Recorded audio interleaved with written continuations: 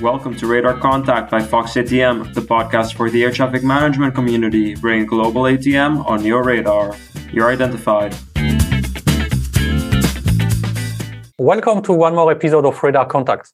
For this episode, we will go far north and far west. We will go to Iceland and discuss ATM systems with our guest today, who is Silja Gudmundsdottir. And Silja serves as Business Management Director for Tern Systems. Silja, welcome to Radar Contact. Thank you, Vincent. Good to be here with you today. Before we go into systems and all what you can offer, can you just say a few words about your career path so far? What brought you and how did you come in that position with Tern? Yes, I've always had I've been an enthusiastic person regarding air traffic and just the aviation business from a very young age. I started to learn how to fly when I was 17, and I took my private pilot license when I was 18, but then my eyesight wasn't good enough to continue to become a commercial pilot. So I went into university and studied engineering. But during the summers, I used to work for the Civil Aviation Administration here in Iceland I think it's called controller assistant. So I was back in those days printing out flight strips and correcting flight plans, etc., for the air traffic controllers. After that, then this company, Tern Systems, was founded in 1997, and I started here in 1998. So that was I was a summer student here working for over the summer of 1998 and starting full time from 1997. So we're talking about last century here, long time ago. So I've been here almost 20 years because in 2007 I decided to try something else. And a lot was happening in the banking industry here in Iceland, and I wanted to take part in that, which was a terrible decision because that went not good. So, but I stayed close to the banking industry until 2011 when I came back to Tern Systems. I just love this industry. There's just so much going on. And so almost 20 years here with Tern Systems. That's brilliant. I like that. And I really like this kind of characters, probably because I'm one as well. But that's a different discussion. So as you said, Tern is based in Iceland, and obviously you provide systems for the local ANSP. Can you dig in a bit in the differences between ATM in Iceland and maybe continental Europe? Obviously you have oceanic, but you also have probably a lot of impact of winter operations and things like that. So what makes ATM in Iceland maybe a bit different than anywhere else in the world? Yes, maybe just to start with the fact that Tern Systems is owned 100% by Isavia ANS, which is the ANSP here in Iceland. And when Tern Systems was funded, it started as a project within the University of Iceland. So it comes from the roots of university studies, and then it has evolved over the years. But the focus has always been just to bring value to Isavia ANS and to other ANSPs. So that is the main drive for everything that we do. And we've been working very closely with the end users, and that's one of our strengths and why we kind of love what we're doing. We're just always working with the end user in mind and just making sure that we're bringing value in everything that we do. And for Isavia ANS to have a company like Tern Systems, because as you mentioned, the operations here are a little bit different, at least from continental Europe. Isavia ANS manages this very large airspace, which is mainly oceanic airspace. And they're managing a lot of the traffic flying every day from Europe and over to North America. So like a large portion of that traffic flies through the Icelandic airspace. And throughout the years, this has been a little bit different, as you mentioned, from the continental Europe. But we are, though, getting closer because with new technology like space-based ATSPs, the operations here in Iceland are moving from being procedural to more tactical. And that brings a lot of opportunities going forward for Isavia.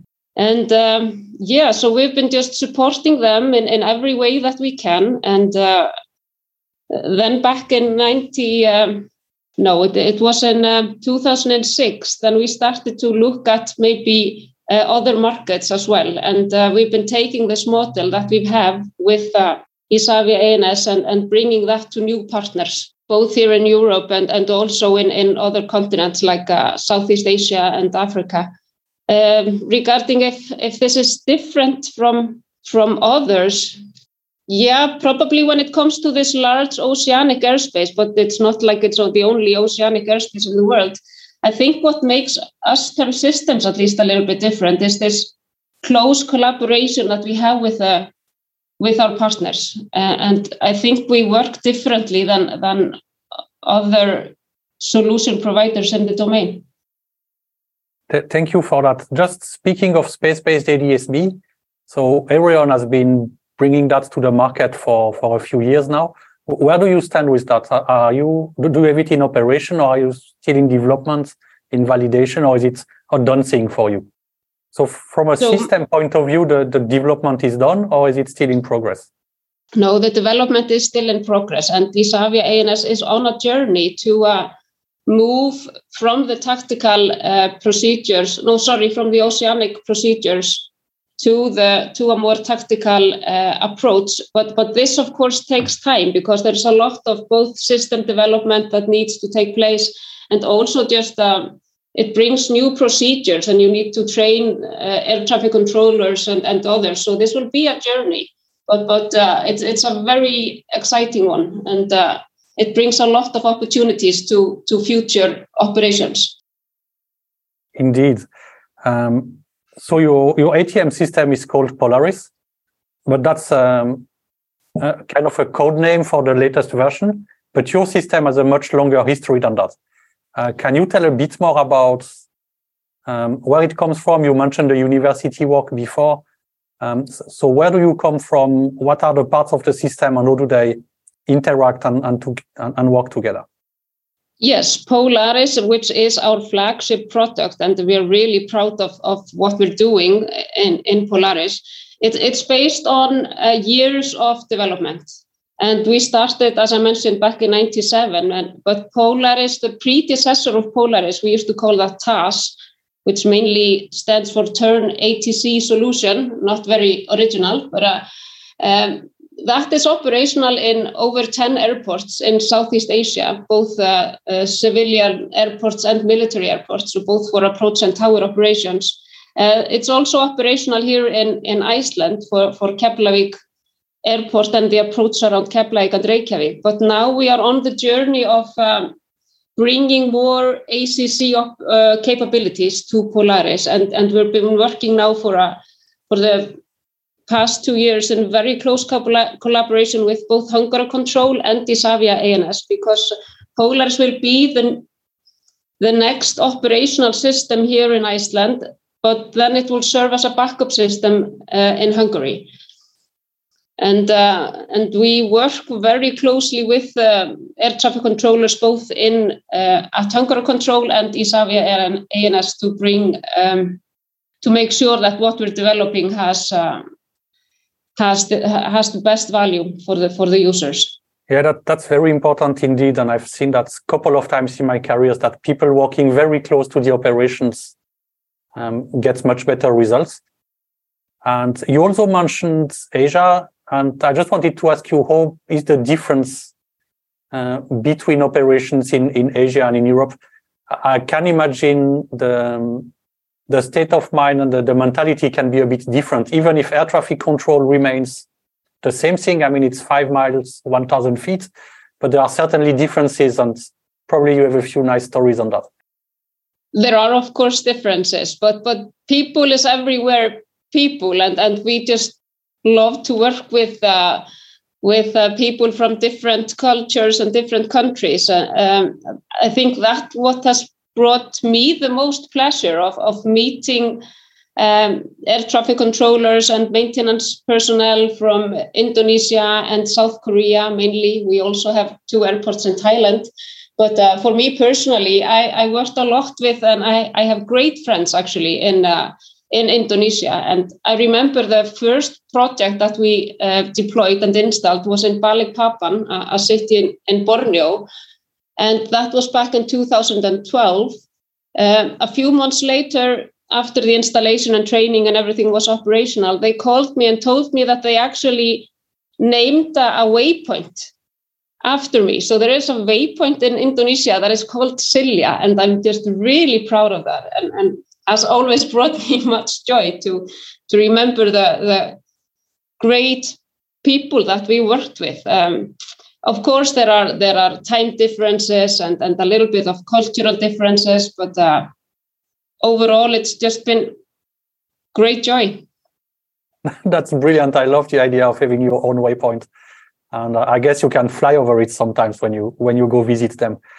But coming back to the systems now, so it obviously covers airports, approach, centers, and oceanic. So you have the full panel of all possible ATC operations, right? Yes, that is the current roadmap that we're working after. So there is a roadmap, of course, in place, and we are adding capabilities to Polaris.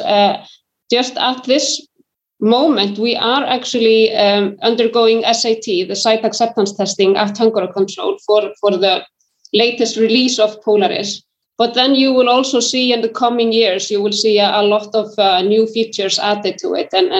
And that's also what this new technology, because now we have re-engineered the major components of what used to be TAS and is now Polaris, with a new flight data processor, a new UI, a new safety net server. I think we're going to see a lot of new development being added quite rapidly, actually. And I'm just very excited about the future to be able to see.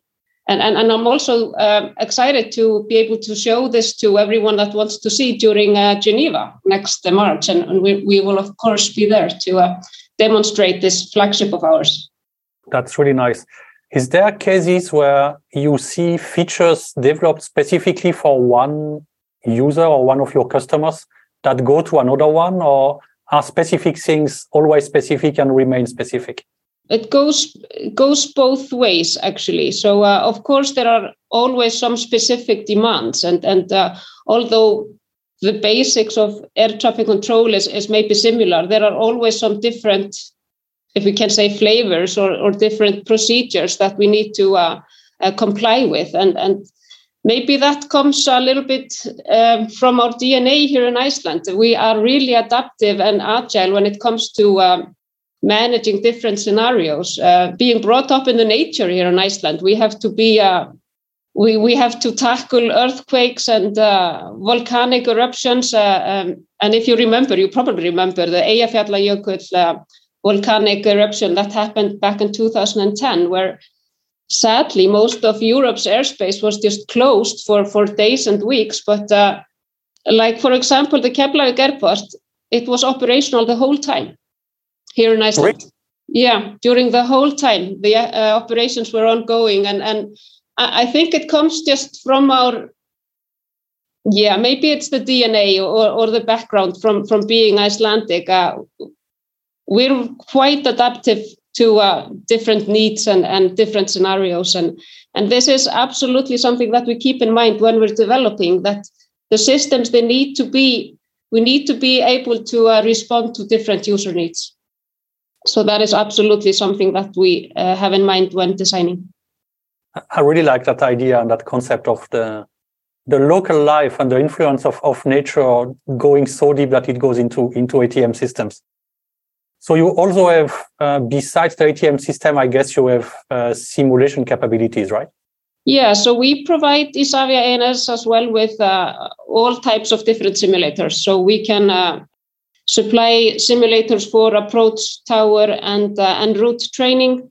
We also have, it actually started as a summer project here because we had the 3D views from the tower simulator, and we were just wondering what else can we do with this, all this data and all this technology that we have. And we created this driving simulator. So now you can actually familiarize yourself with driving around an airport. within the tower simulator. So the side product is a driving simulator of how to drive at an airport. So that's something that we also try to be innovative when it comes to new operational ideas for our products. But yes, we do have simulators, and we also have solutions for small to medium-sized towers. That's a solution that we call Ares. It's mainly a weather observation system and a lighting control with some monitoring of navigate. So very suitable actually for small to medium-sized airports. I just realized I forgot to ask you how large is Tern Systems actually? How many people are working there? Currently we are 70, but we have operations. So mainly here in Iceland, we're headquartered here. But then we have a subsidiary in Hungary. So we have a few people working in Budapest. But now and mainly after COVID, we got used to working kind of from everywhere. So we are now also adding staff located in Poland and in Sweden. We used to have one in Switzerland. This actually makes it capable for us to employ people from all around. And we're quite proud that I think it's around 30% of the employees are actually not born here in Iceland. But we've been so lucky to be able to hire people with different background and then mainly background from the industry, but also we are taking capabilities from, for example, the gaming industry. So when it comes to the modeling part of the 3D simulator, we are actually using technology from the gaming side, because there they have like excelled in 3D graphics. So we're also open to that, to bring new capabilities to the systems that we're developing and making sure that we take the best of all worlds or what from everything that's available out there. And yeah, so we've been so lucky to be able to hire a lot of talent from all around. It looks like you have a really, really fresh mindset. So that's really nice to still be young in your mind. Now I'd like to shift the scope a bit of the discussion. One thing that's always almost shocks me when you look at pictures from Madrid or now Geneva, we are still, unfortunately, white old male industry. And I'm really happy to see people like you being in that industry for years. I mean, basically your whole career in aviation, ANS or Tern System. And the question for me is always, what can we do or what could we do to make this industry more diverse and more open to non-white, non-males, and non-old, if possible? That's a very interesting question. And those are your words, not mine, although I agree up to a point. I think this is changing a little bit. At least that's my hope, that we will be able to attract a new talent to the industry. And as I mentioned earlier, we are attracting talent from the gaming industry and from other industries as well. I think we need strong role models, for example. For example, people that are choosing the industry that they want to work within. I mean, and I just want to thank you also, Vincent, for this opportunity. And as I have seen throughout your podcasts, it's not only middle-aged white male that you're bringing to the podcast. So that's one aspect of it. Just make the women in the industry more visual or visible, and educate young talent that this is a fantastic industry. There's just so much happening in this domain, and so many possibilities of exciting careers. So I think we just all need to help each other out here and make sure that the message is available for young people that are looking into their careers. Well, thank you for your kind words. We are really helping and trying to maybe not balance, but at least have female guests, but it's real hard, to be honest, when we look at the people that are available and that can contribute. And we also look here at Fox ATM what we can do for that. What would be your message personally if you could maybe speak to young adults that are on the point of choosing a career? What would you tell them? I would tell them about different opportunities within the domain. I mean, it's obviously the air traffic controllers. I know that women make fantastic air traffic controllers. Then it's also, there are so many supporting roles. For example, within the technological part of the domain, there are so many exciting possibilities to come in as a developer, as a quality manager, or as a project or program, or even product manager, being an ATM specialist. And there are so many different aspects to this domain, and so many paths that people can actually follow. I think it's when I look at the universities here in Iceland, we could do a better job of just promoting the industry as a whole, especially here in Iceland, as we are an island far away from most other countries. Aviation is extremely important for this nation. And I think we should do a better job in just promoting the air traffic control aspect of it, because everyone knows when you're entering an airplane that you think about the flight attendants, you think about the pilots, and those are the people that you're thinking about if you are safe in the air or not. But majority of making or securing that aircraft are safe in the air, that comes for the air traffic controllers and the products that are supporting their operations every day. And every night, it's 24/7, of course. That's very true, indeed. And I really hope we will go towards more inclusion and more diversity, even more over time. And now to finish, I'd like to ask you our standard signature question. How do you see the evolution of ATM within 5 years from now? And then to open the door to times where we will both be retired in 50 years from now. Okay, let's start with the 5 years question. It's an easier one. I know that turn systems will have an impact on this market within the next 5 years. And I'm seeing that the dominance that currently the big companies in this domain have over smaller ones, I know that is going to change. And we are going to change it with more standardization. So the current situation where the ANSPs and airports are locked in a position where they have one major supplier of all systems. I know that we are going to change this.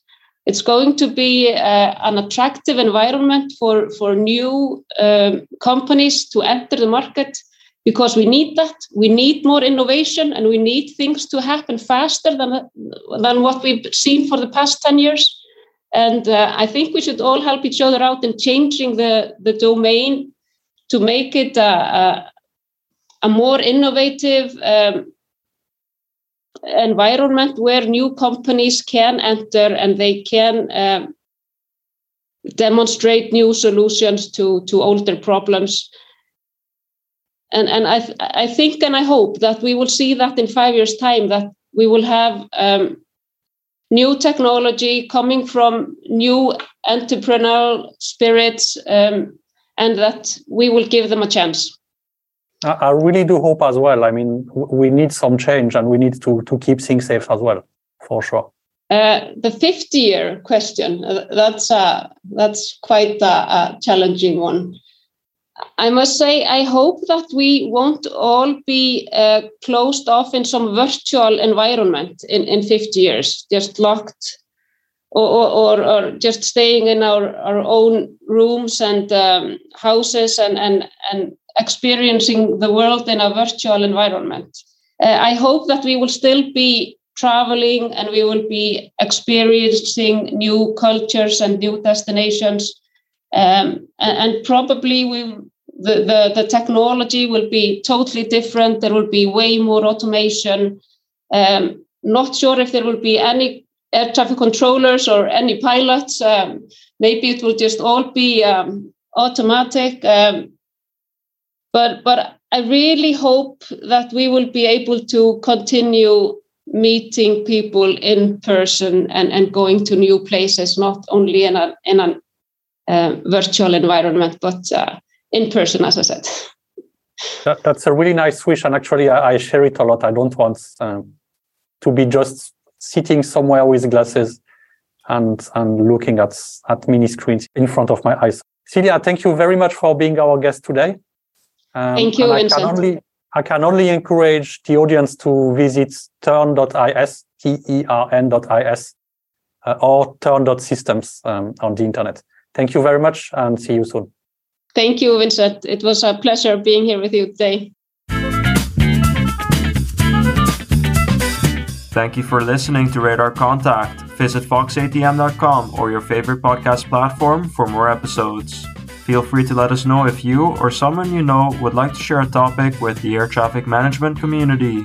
Frequency change is approved.